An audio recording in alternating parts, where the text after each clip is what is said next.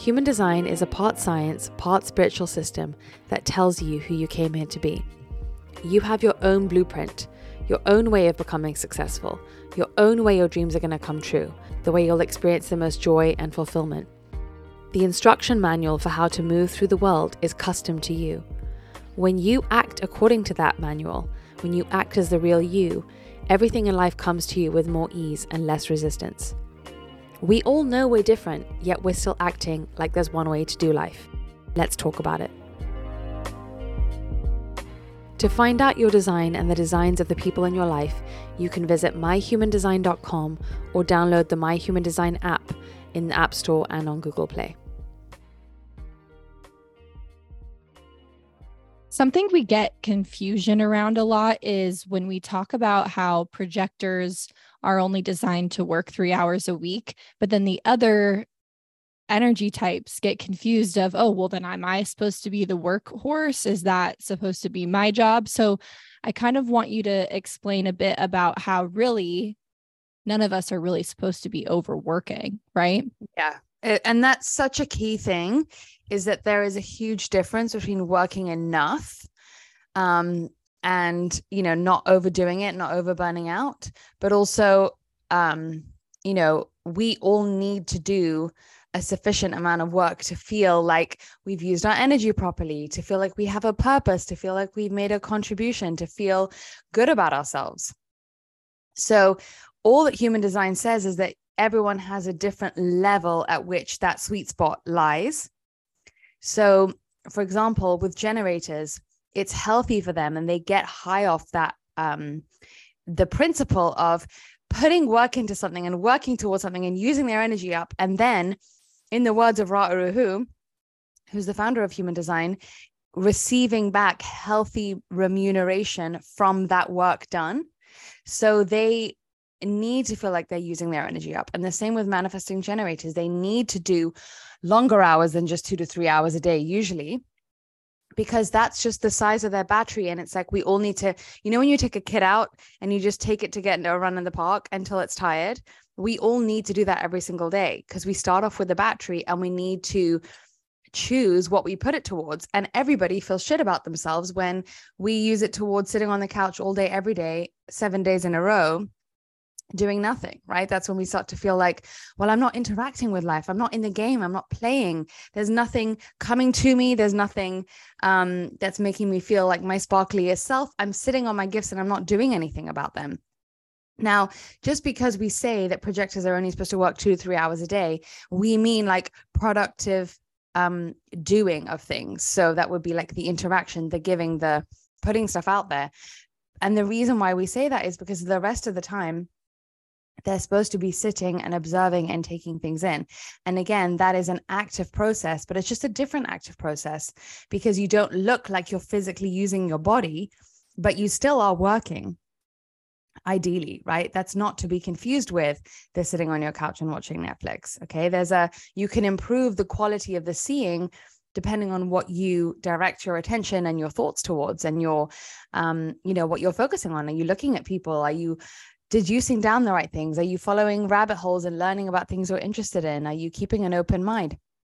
And so, yeah, I think it's a really good myth to try to clear up, is that nobody is supposed to be the workhorses and just be enslaved doing everything for everybody else who's just sitting around, swanning around doing nothing.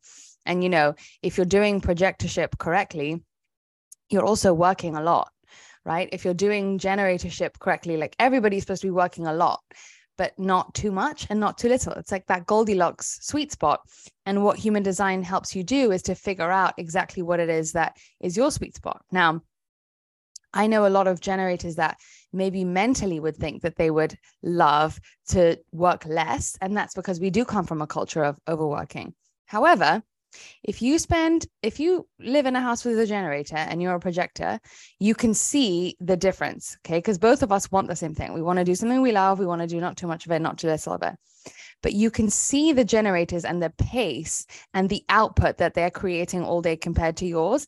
And that's when you know the difference. So like with everything in human design, I recommend to people that don't try to understand it with your mind. It's when it's in real time and you're witnessing it and you're seeing how it plays out that it makes sense, right? Because I look at generators, for example, when people come stay with me who are generators, I'm like, oh, they're cranking just way more in the day. And if I try to crank the same way as them and book us the same schedule, I get overstimulated and it just all goes, like my body goes into shutdown, like my mind goes into, having to restart, basically, like computer says no.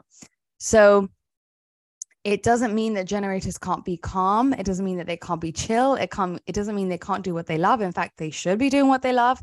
But you have to reach this point every day where you feel like you've gotten it out of your system and gotten it out of your system in a way that you've actually enjoyed putting it into the thing you've put it into. So, because otherwise, what happens to every human being when we don't put our gifts towards our purpose, when we don't put our energy towards things that reward us, that's when we get caught in trying to, as they say, look for God in all the wrong places, right? That's when we start to numb, when we start to distract. Worse, when we get into, chemical addictions and substances and using extra things to make us feel that aliveness that we're craving that can only come from us cultivating what's sitting within us already. And I want to point out how you just said when you have generators visiting you, you don't want to schedule as much or you don't necessarily feel like you can schedule as much for yourself as you do for them. And I want to clarify that it's not because you're just tired all the time. That's not what it is. It's just that you actually, as a projector, need space for your mind to do its thing. Otherwise, what happens to us, we always kind of joke between each other that we have some really overstimulated nights. And it's because we maybe did too much during the day and didn't give our minds the time to do its processing and thinking. Because then when we go lay our head on the pillow at night, it finally gets to do its processing and thinking.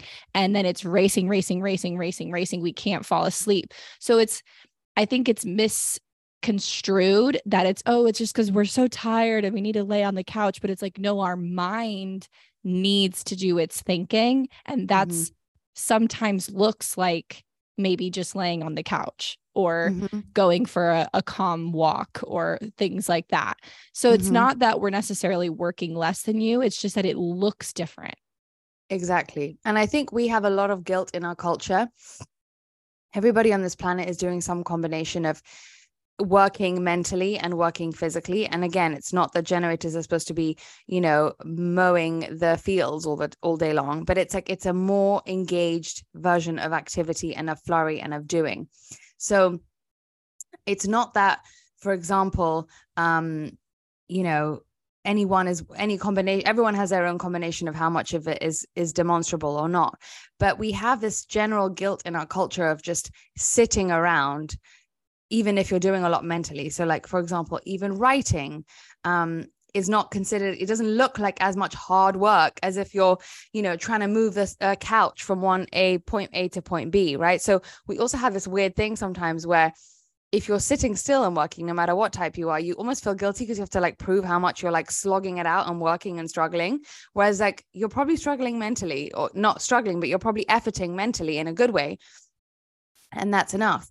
But also from a body perspective and from an energy perspective, like when I had those two generators recently come stay with me, there is a part of me that still feels guilty because I can't give them this like full itinerary of what we're going to do every day together for 6 days, right? And I've learned to not feel so bad about being like, you guys wake up, go to breakfast, whatever, I'll meet you there afterwards, or I can go for one lunch, but if we go out for lunch, I want to stay in for dinner, but you guys are welcome to go out, or we can all stay in and make a movie night of it, or God knows what. Like there's always ways around it, but I know that now, and I keep making the same mistake again. I know that now when I try to not communicate how I am and feel some kind of shame about it, or have still contending with some judgment about it myself, like, oh, that means you're boring, or that means you're not keeping up, or whatever.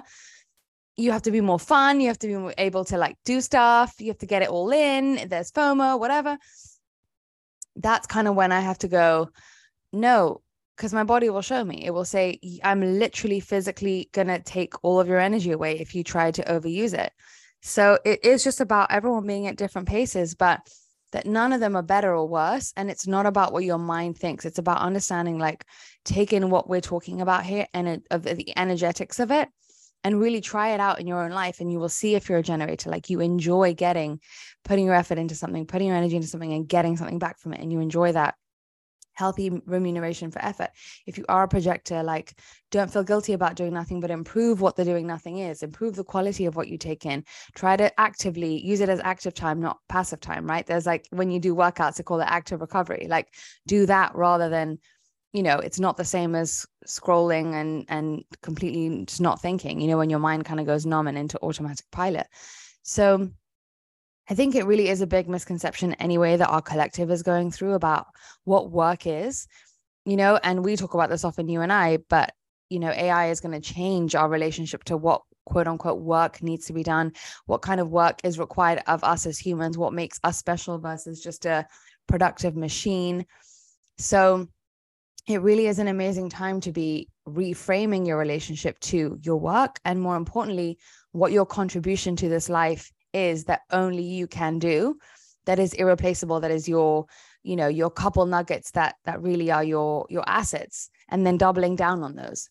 Yeah. And I think it's also worth pointing out, though, that even as you're saying that when you have friends coming in town, you personally for yourself, like you don't like to have things scheduled out too far in advance for yourself. You like to wake up later in the morning. Whereas me as a projector, I like to know exactly what I'm doing. I like to have a plan. Like, I'm going to 4th of July with my friends this weekend. I'm the opposite of you. You're inconsistent. I'm consistent, meaning your top right arrow is pointing right. My top left arrow is pointing left. So it's the top left arrow. And if it points to the left, you're consistent. And if it points to the right, you're inconsistent. Sorry. Yeah. Too many lefts and rights. It's so confusing. Thank you for clarifying that. But yeah, so even us as projectors, the way we conserve our energy looks different. So like, I know what I'm doing over the next 5 days with my friends. I know what I've committed to, and I know there's space in my day, and I'm perfectly fine with mornings. I would prefer to wake up bright and early in the morning, go on a hike, go to a coffee shop, and then know that I can turn in early at night. That's me. So that applies the same to generators, where they have to look at, what does their work look like too? You know what I mean? Not all of that. Some of them are, moving the couch from point A to point B, but some of them are thinkers. You know what I mean? But their thinking is going to look different than our thinking. And you writing a book is going to look different than your friend who's a generator that's writing a book. Like, the process looks different. So it's like, it's so, like, I love that you even say that we're just in a time where we're recalibrating our relationship to work and what it looks like anyway. So of course we're asking these questions. Of course the generators are getting frustrated, saying, I'm sick of that. Let's get out of that, because you aren't supposed to be in that. No. And I think it's a little bit perpetuated. My feeling is it's a little bit perpetuated by projectors who first come to this work, who feel like, oh my God, it's my permission slip to rest and relax. But then they kind of misunderstand that is not specific to them, that all of us are learning this lesson. And so it's a good thing to keep talking about and keep reframing. And I think you're right about, there's so many variables within your chart that, like, I love that you pointed that out. For example, like, I don't like scheduling. That's not because I'm a projector. I don't like waking up early, but that's because my digestion is indirect light. There's so many things that go into finding your perfect, it's your instruction manual, the ideal way for you to live and work and show up and be in the world. And so, like you say, even with manifesting generators, manifestors, reflectors, they are all different from each other, even though what we have in common with our energy type is purely and only the way that we contribute, give and receive energy to this world, the way that our energy patterns are, what the patterning looks like. If you drew it on a graph, for example, the patterns would be similar, the cycles would be similar, and also the way that we create and manifest and go into not self, right? So it would be your energy type, your strategy, your signature, and your not self. Those are the things that you have in common with the same people of your same energy type. Everything else is up for grabs. So if, for the sake of the manifestors and reflectors who have listened to this, how would you pull them into this conversation of, reframing overworking for all of us? Well, manifestors and reflectors are also both open sacrals. So like projectors, they take in the energy of other people. So when you're around people, they're the same issue with us, where we can kind of think temporarily that we can keep up with everybody else because we're borrowing their energy temporarily at the beginning. But then if we do too much of it, we're going to burn out. So it's the same for them. But also, manifestors, when they have a surge of energy, they can be functioning at 200%. And sometimes that can feel so good because that's what society has validated, that they then try to be at 200% all the time. But what they need to understand is that they're either at 200% or at 20%, and in the flux and the flow in between. But if they don't give the 20% a healthy validity, then the 200% can't be in healthy balance either, and vice versa. So it's like, when you get an urge, please act on it. Okay. And the more urges you have that you act on, the more you'll feel like it's okay to rest and be in your 200, because you've already shown yourself that you're creating stuff for your life. You've already shown yourself that things can happen and you can still take breaks. And I think that principle applies to everyone, is like, you will rest better when you know that you can rest, because you've trusted yourself enough to see that you can do and rest, and they can both coexist as different balanced elements of your life. I was going to say, a perfect example is right now, Taylor Swift. She is on tour, and we're pretty certain she's a manifestor, especially after seeing her right now. That's kind of confirmed it for me. But everyone's like, how does she not sleep? How is this woman not tired? And in my head, I'm like, oh, she's a manifestor in her 200% right now. Like, she'll be on a tour, like performing in Philadelphia, fly to New York, and go out to dinner with her friends. Like, she's nonstop right now because she's in a 200%. But I can pretty much guarantee you she's going to disappear for a while after this. And that's learning that pattern is okay and actually super correct for you is really important for them. And look, like we see from her, we see from Adele, we see from J.K. Rowling, like it only skyrockets your productivity and your success, because then when you're supposed to give it your all, you really do give it your all. And then you allow yourself to wait for the next urge, surge, whatever to come, because you trust the timing of life, and because you know you can rely on yourself to create your dreams. So you're not in a rush to have the next tour right after this one is wrapped, for example. Overworking for them is when they're pushing themselves in that 20%, when they should be in that 20%, right? Yeah. And it's also like not taking advantage of the 200%, or thinking that the 200% is their norm and then comparing everything to the 200%. But I would say that most manifestors haven't actually even experienced their own 200%. They've probably worked themselves silly, but they haven't experienced themselves like working on literally just following a very spontaneous surge that they don't even understand or can't even make sense of, that just turbocharges their energy to the place where they feel like super freaking capable, and that they're not doing it because they have to, but they're doing it just because they want. And it's this like unbelievable fuel source that just will skyrocket you. The size of your aura, literally, we've spoken about this before, but manifestors have such a big aura. And so you will feel the size of that when you act as if it is, when you activate it, right? So that's the feeling that we're going after, but also not mistaking that that's always supposed to be the case. So it's like expansion, contraction, expansion, contraction, expansion, contraction. And like every law of the universe, it's in perfect balance. You have to pull the arrow back before it goes forward. You have to have summer and then winter. You can't have one without the other. So it's the same with this cycle for manifestors, and it's the same for all of our energy cycles, and it's about improving the quality of both our work and our rest. For reflectors? So for reflectors, it's really interesting because they can take on the energy so much of, the environment. We say this all the time, but what that actually means in this case scenario is that you don't have a predictable pattern, right? Because you can be around people. If you are working in an environment that is like really super turbocharged, you can turn that on. But if you're not going to be there tomorrow, then you might not be that way. So I feel like it can kind of be confusing, but it also is the easiest one to kind of manipulate, because if you want to be a certain way for a certain task or for a certain reason or for a certain whatever, you can kind of make it happen. And also you have to, before all of that, honor being in places that you feel good in, because that's what lines up the perfect amount of energy that you're going to pick up on, the perfect amount of productivity energy that you're going to use and borrow from other people, the perfect amount of whatever. So it's always about, do you feel good in this place? And if you don't, please prioritize that as the thing to change. And that can be micro, like being in one corner of the party when you want to be on the other corner, but it also could be in the city that you live in, or, you know, whatever it is. But for reflectors, their energy is the most influential by the outside world.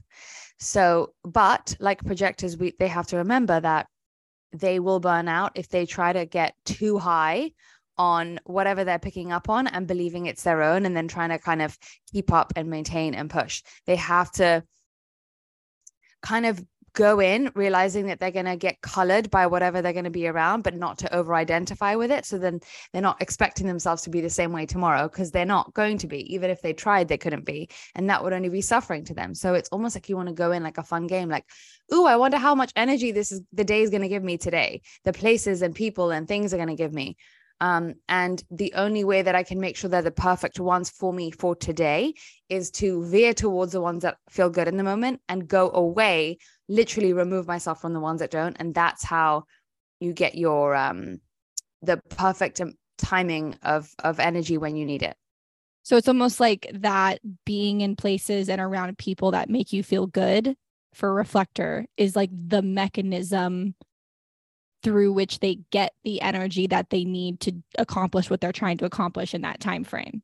That's why you say that so often, because they'll mirror that.